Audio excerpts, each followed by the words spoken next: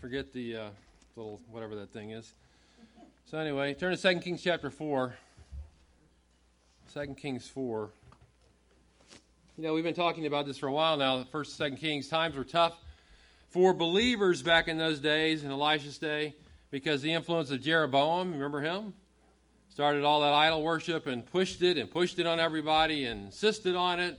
And then Ahab comes along and he brings forth more idolatry, and these guys do their best, their dead level best to corrupt the nation of Israel. And they're succeeding in many ways. And all this idolatry through the years, all kinds of disobedience through the years.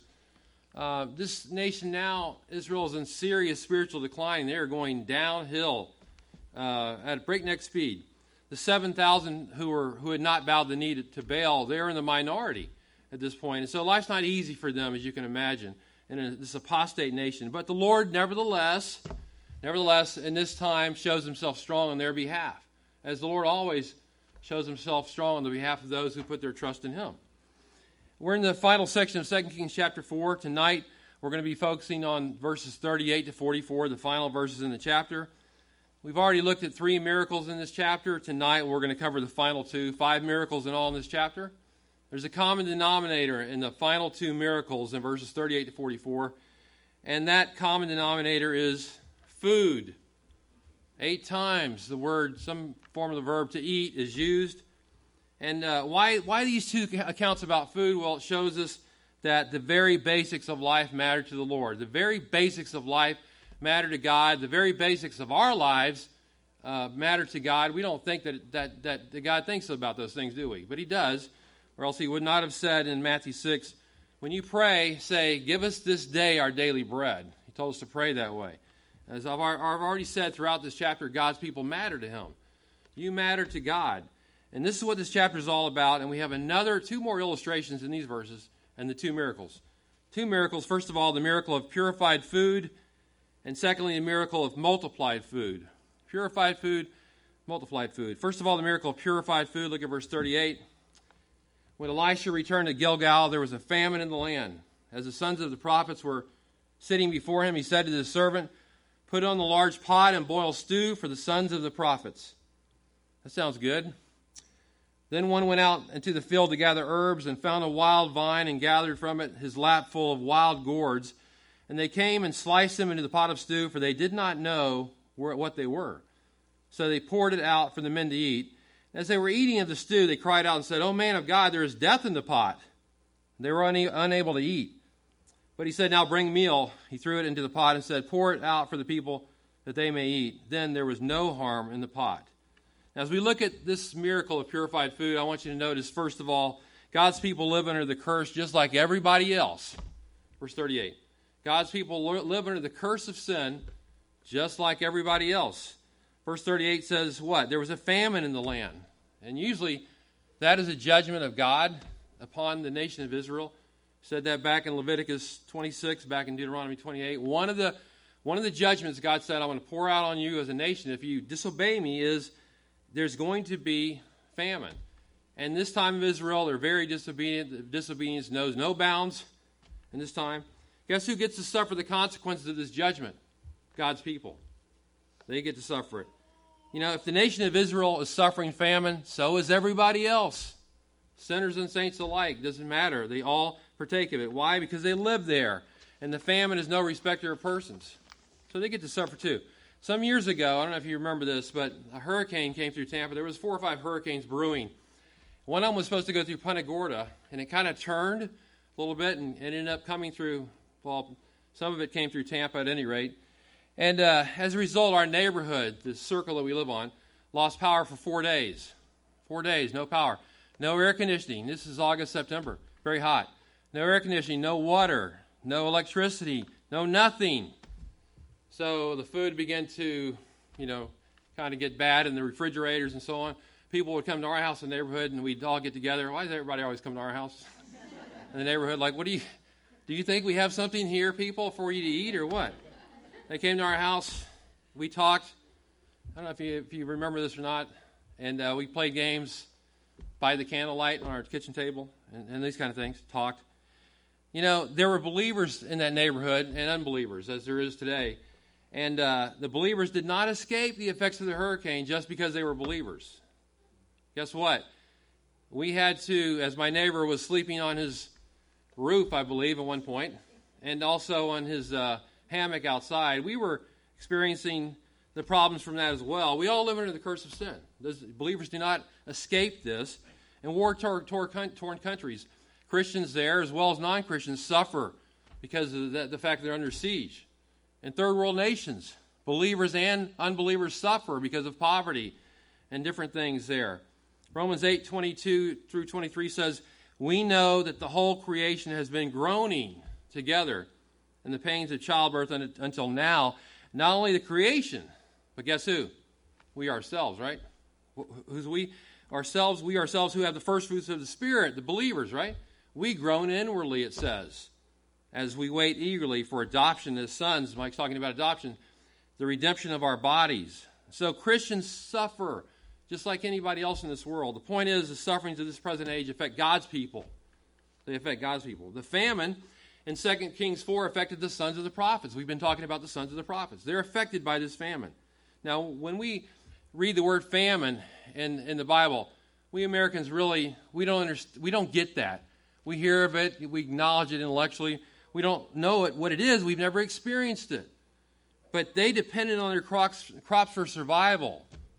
You know, it wasn't a take it or leave it attitude. They couldn't run down to Papa John's Pizza, and get a spicy Italian pizza and garlic Parmesan bread, cinnamon pull-aparts, They couldn't do that. I mean, it was a matter of life, and they might starve to death. There was no place like Papa John's around. They might starve to death if they didn't eat their crops. This is a serious situation, very serious. We as believers, we have to expect these things in life. We have to expect that we're going to encounter this kind of thing. It's not just because we're believers. We don't escape this. We participate. This is our lot. Over in Hebrews 11, you can turn there if you want, but I'll just read it to you. Hebrews 11:30. This came up in Sunday school today, and I thought about this.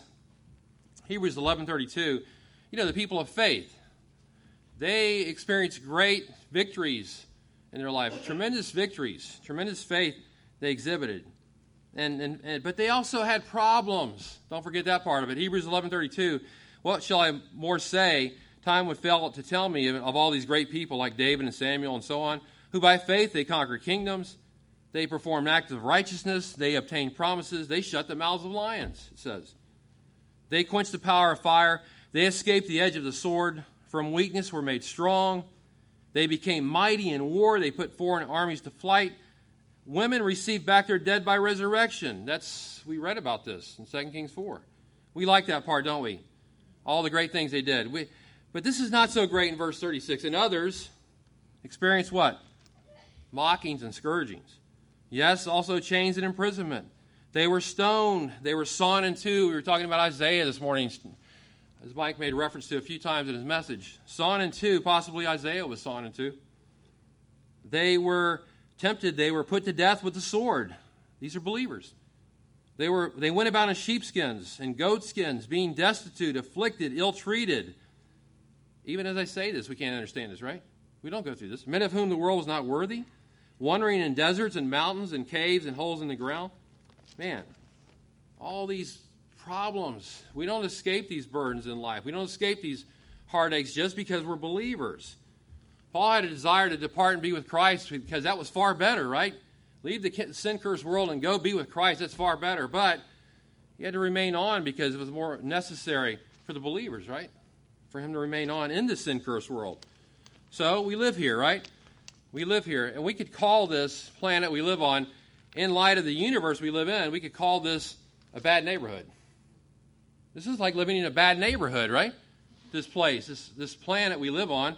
We're surrounded by crime, right? And war, and suffering, and disease, and misery, and depression, and sickness, all kinds of things like this. So what is a believer to do? Be a testimony to unbelievers. Be a testimony to other believers, right? Be that way and put your trust in the Lord while we're living in the bad neighborhood here. The song says, Amazing Grace says, through many dangers, toils, and snares, I have already come. This grace that brought me safe thus far, grace will lead me home. It's like the song we sang tonight. It says that we're weary in this world, came upon a midnight clear. Yeah, there's many things that make us weary. So God's people live under the curse. Don't forget that. You live under the curse just like everybody else. You're not exempt from it. You're going to experience all kinds of problems. Secondly, God's people are subject to deception just like everybody else. God's people are subject to deception just like everybody else. Verse 39. As they set this guy out, one to gather herbs, and found a wild vine and threw, he knew not what, into the pot. And they said, "Oh, man of God, there's death in the pot." They were unable to eat. You know, the guy they sent out to look for herbs might have been a bad choice. He gathered wild gourd, some kind of a plant that appeared to be edible, but actually was not edible. It could be this prophet was who gathered the gourds was not exactly a botanist. Maybe that's the case. It's funny, I like Matthew Henry's comment. Matthew Henry says, "The sons of the prophets, it seems, were better skilled in divinity rather than natural philosophy, and read their Bibles more than their herbals." Well, that's a good thing. That's the way it should be. Sons of the prophets should be reading their Bibles more than things about herbs and so on. The prophets may not have been expert on herbs, in other words, but all kidding aside, they probably participated in these kind of things in their lives just like anybody else, because that's the way it was back then. And that culture was an agrarian culture. They farmed and so on. David, who became a king, first was what? A shepherd, right? Elisha became a great prophet. What was he at first? He was plowing in the fields. These guys weren't ignorant of these things. The fact is, prophets can be fooled just like anybody else. Even prophets can be fooled. 1 Kings 13, a true prophet of God goes about his mission just like God says, pronounces a judgment on the people there, as God said, but then he's deceived by an old prophet who had compromised through the years. This good prophet of God is deceived by an old prophet. And that fruit in the garden looked good to Eve, right? But she didn't know, or she should have known when she partook of it, it was going to mean death. Satan deceived her. All believers are warned against the deceptions of Satan. Paul told the Corinthian church in 2 Corinthians 11:3, "I am afraid that as the serpent deceived Eve by his craftiness, your minds will be led astray from the simplicity and purity to Christ." We're subject to deception. Now you say, well, the deception in 2 Kings 4 is not spiritual. It's in the world of nature. It's not a spiritual deception. True, but this mistake almost cost all the prophets their lives. Almost all of them died. Think of the spiritual damage that would have been done had all these guys died by this poisoned food, by this error that this guy committed. An error. The country's already given over to idolatry. Israel needed this salt. They needed this light provided by these prophets, and yet that would be snuffed out. This is a serious mistake being made here. And don't give me, the current hyper-Calvinistic view of God being presented these days. Oh, nothing we do matters. That's not true. It's not what the Bible says. What we do does matter. The proper biblical view is this: God is sovereign and man is responsible, right? How many times have we said this here? Don't forget the man is responsible part. Now, what if we had a potluck dinner here at our church? How many of you love potluck dinners here at the church? And we had spoiled food, and everybody got sick. That'd be horrible, wouldn't it? What if we had potluck dinner here at church and every single person in the church got sick and died? This church is wiped out, right? No more church here. You ever had food poisoning? I've had it. We went to a restaurant. Still remember the restaurant? And, of course, this was years ago. I ate like I was out of my mind, like I always used to do. And I am still tempted to do that. The thing and a lot of us got sick in the family, the thing that we all ate that was in common was corn. Never forget that. Of course, I ate a ton of it, right? I thought I was going to die that night. I don't think I've ever experienced a greater pain in my life than that. I felt like someone was stabbing me in the stomach the entire night. That's how it felt. Bad. Very bad. The prophets, they all sit down for this nice potluck dinner, right? But their luck is running out. They don't realize this, but they realize soon enough there's something wrong with this food. It's poison. They said to Elisha, "Oh man of God, there is death in the pot." As soon as they tasted it, there's something wrong here. We're going to die if we eat this. Can't eat it. Now, I've heard of a dessert called death by chocolate. I'd much prefer that death than to this one right here. This could have been their last supper. It could have ended right here and there. But again, this is a result of a fallen world we live in. It's beset with deception of all kinds. You know this. You should know this. If you're discerning, deception is everywhere, is it not? It's all over the place. Even prophets can be fooled. And if they can, so can you and I. We can be fooled. We are fallible, only the Lord's infallible. Now, that does not mean we have to fall prey to deception. I said we're subject to it, we're liable to it, but we don't have to be conquered by it. It's everywhere. Everywhere you go, there's deception of all kinds. You don't have to be conquered by it. Just as the prophet should have been more careful in his choice of herbs, we should be careful with the choices we make on a daily basis.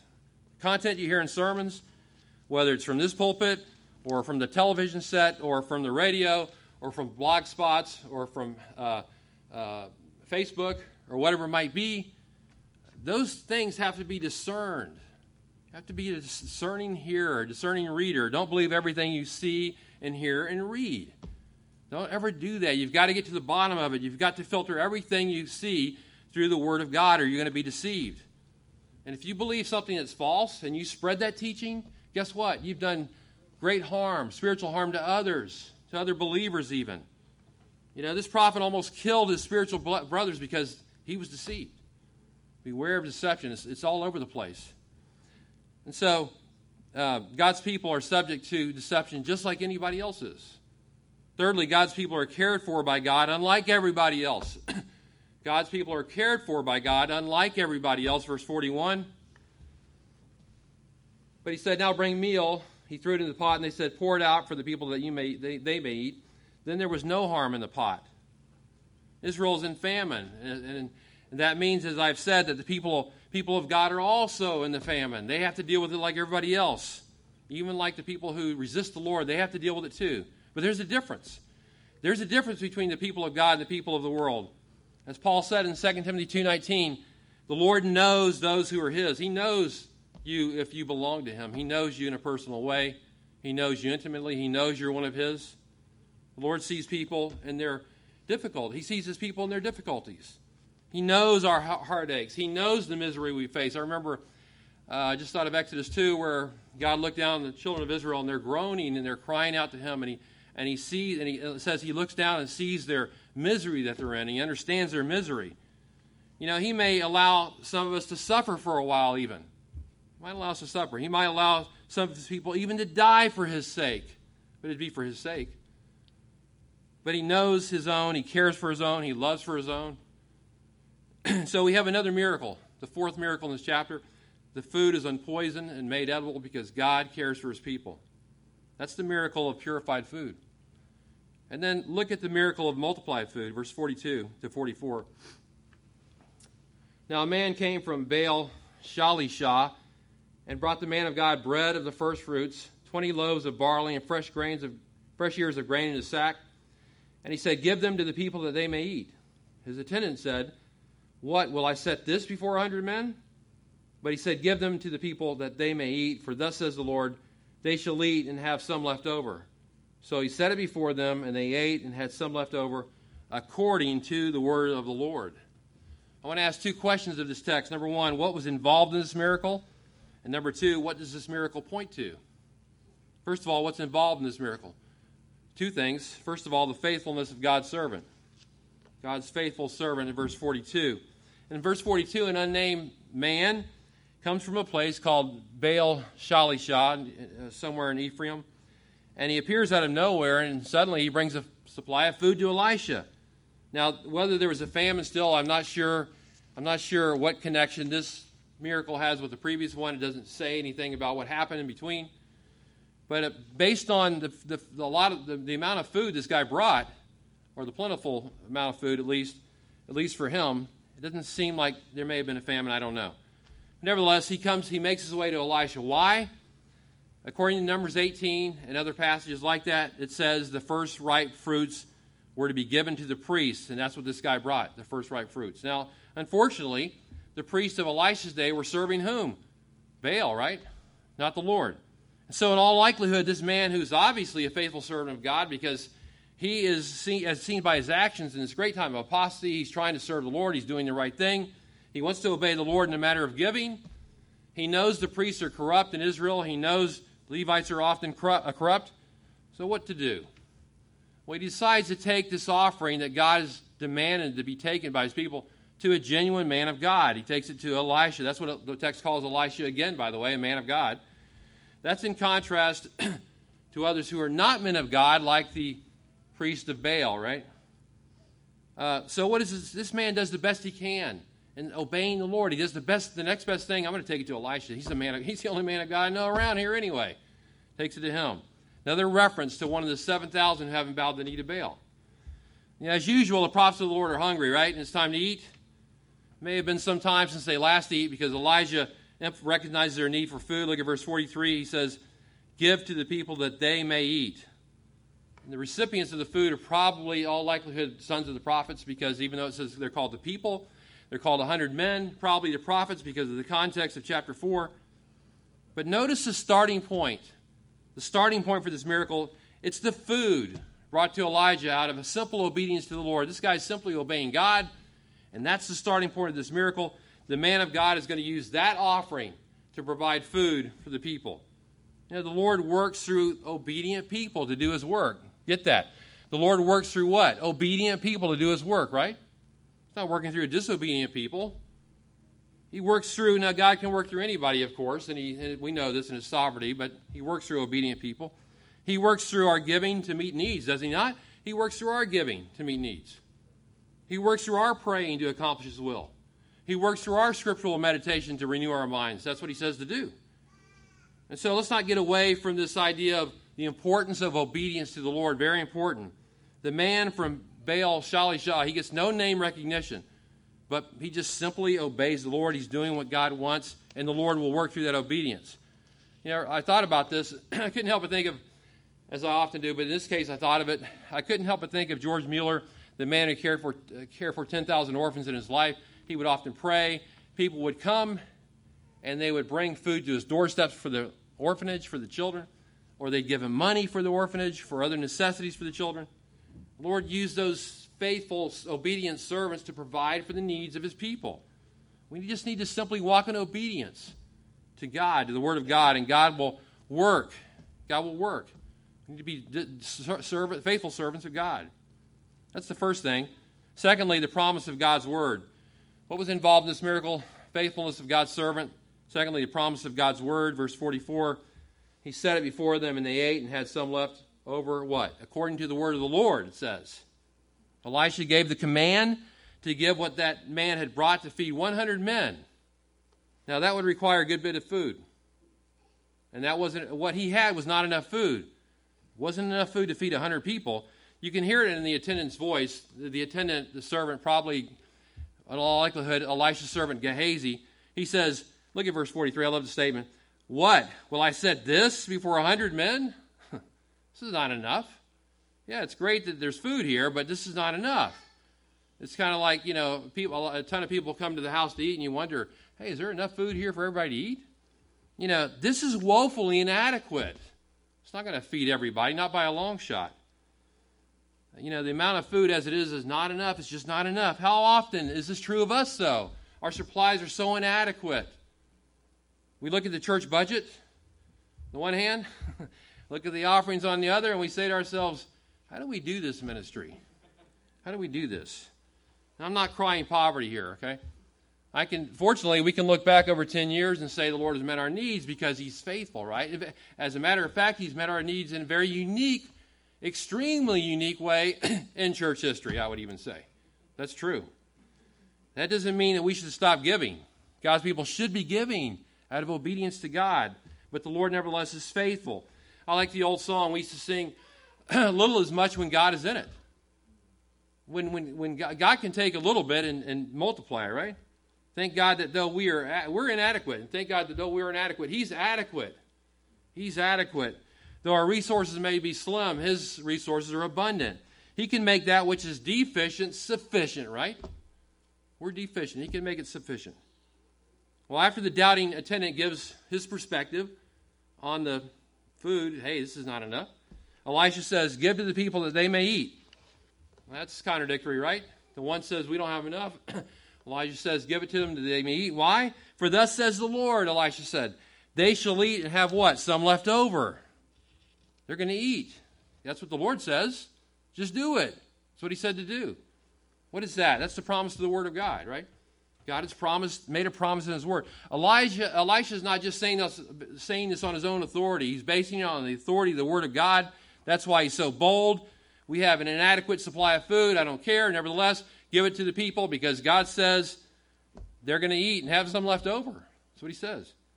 And if the Lord makes a promise, you can rest assured He's going to keep it because His Word is trustworthy. That is why Elisha is so confident in his circumstances, so confident to do what God said. And by the way, that is why it is necessary for you and I to be in the Word of God, because that's where our confidence comes from.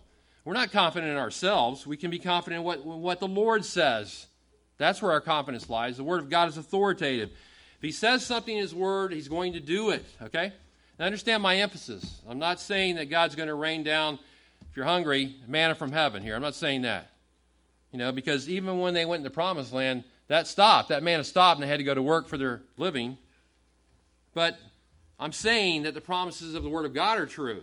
And you can count in the promises of the Word of God. That's what I'm saying. What was the result of all this? Look at verse 44 again.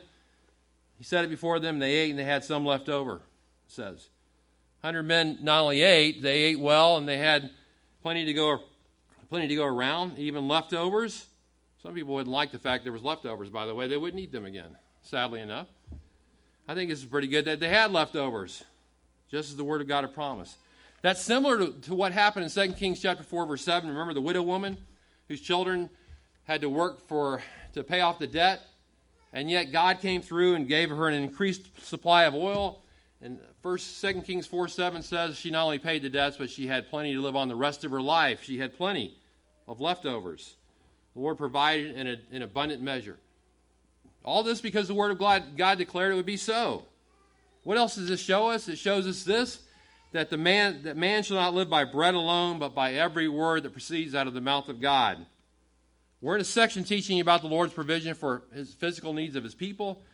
And yet, here we see the Word of God brought to bear on those circumstances. If we don't eat food physically, we're going to starve to death. And yet the Word of God is brought into this situation. And if we don't partake of the Word of God as spiritual food, we're going to be weak spiritually and not be able to help anyone. And you're going to be running to people all the time with your problems. How do I solve this problem? What do I do? You should be running to the Word of God. That's where the confidence and the strength come from. That's where your spiritual strength comes from. You're starving yourself to death by neglecting the Word of God. How are we going to become spiritually mature if we don't immerse ourselves in the Scriptures and the promises of God's Word? So what was involved in this miracle? Number one, the faithfulness of God's servant. Number two, the promises of God's Word. And then what does this miracle point to? What does it point to? Well, it points to Christ. We would be blind not to see that. Mike talked this morning about where's Christ in the Old Testament. I personally believe this is a signal to us to point to Christ from this passage. Anyone who's read the Gospels immediately thinks of Christ, right? And the feedings of the 4,000 to 5,000. The account here directly points to those Gospels. 2 Kings 42 to 44 is a preview of what's to come in the New Testament. So I ask you now to turn to Matthew chapter 15. Turn to Matthew 15. Verse 32. Stephen earlier read the account in Matthew 14 of the feeding of 5,000. And we can read different accounts here, but I've chosen to read this account of the feeding of 4,000 in Matthew 15:32. It shows this shows that just as the God of the Old Testament cared for His people, the Christ of the New Testament cares for His people. The Lord always cares for His people in every generation, regardless of what it is. Look at verse 32 and notice first the compassion of Christ in verse 32. The compassion of Christ. And Jesus called His disciples to Him and said, I feel compassion for the people because they have remained with me now 3 days. They have nothing to eat. I do not want to send them away hungry, for they might faint on the way. Who says the Lord doesn't care about our physical needs? If you're reasoning from the Scripture, He certainly does. Jesus showed compassion to people who were hungry here. They were there to hear Him teach. They were there to be healed, and yet they had run out of food, and He's concerned about that. What a great Savior. He's concerned about their needs. He not only cares for our spiritual needs, but our physical needs as well. And He says, I love the statements here. Think about those statements. He says, I don't want to send them away hungry. I don't want to do that. I want them to eat something. They might faint on the way. What if they faint on the way? I can't let them go like this. I have to take care of these people. That's a great statement, isn't it? Shows the great compassion of Christ. And it was not only the Old Testament that he was concerned about his people. Not only in the first century that he was concerned about his people. It's always, it's forevermore that he's concerned about his people.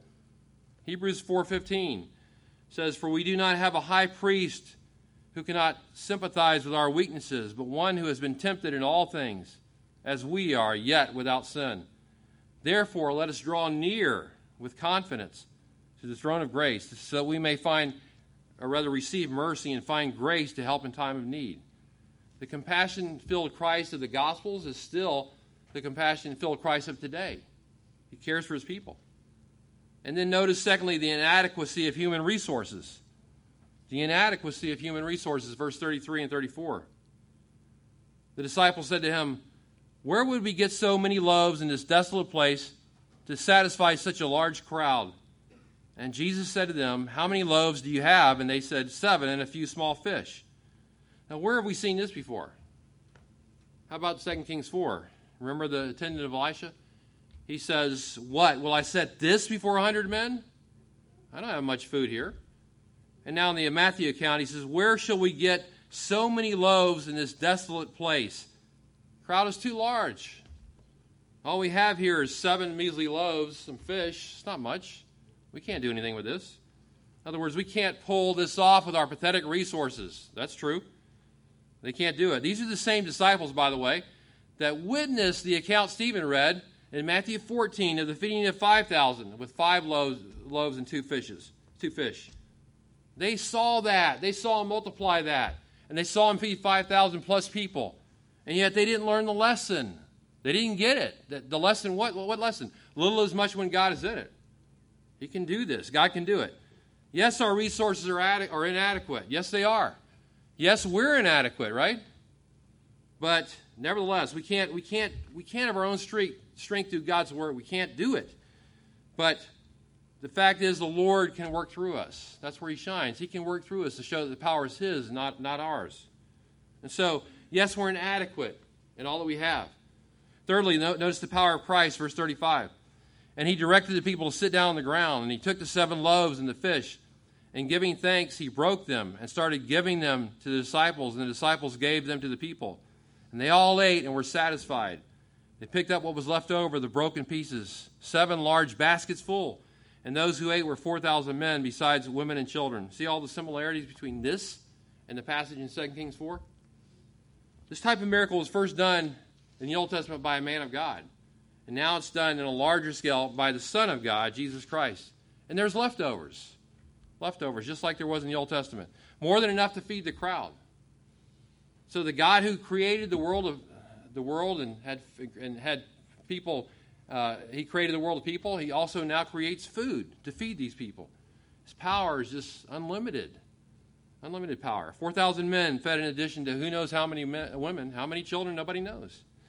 And just as we are deficient again, we're deficient, but Christ is sufficient for his people. Talking about the sufficiency of Christ tonight. 2 Kings is a chapter with 5 miracles that have to do with God's people. They all have to do with God's people. There was the widow, right, who was in debt. She was in debt, and yet she was at the point of desperation, yet the Lord provided for her and for her sons. Then there was the wealthy married woman who was hospitable to Elisha, and he comes and a second miracle is performed. He says, you're going to have a son, and God provides a son for her. But then the son dies. And then there's a third miracle. The woman has faith and won't let go of Elisha, and God raises the son from the dead. And then we have a fourth miracle, the miracle of the purified food. And then we have a fifth miracle, the miracle of the multiplied food. Why these 5 miracles back to back like this?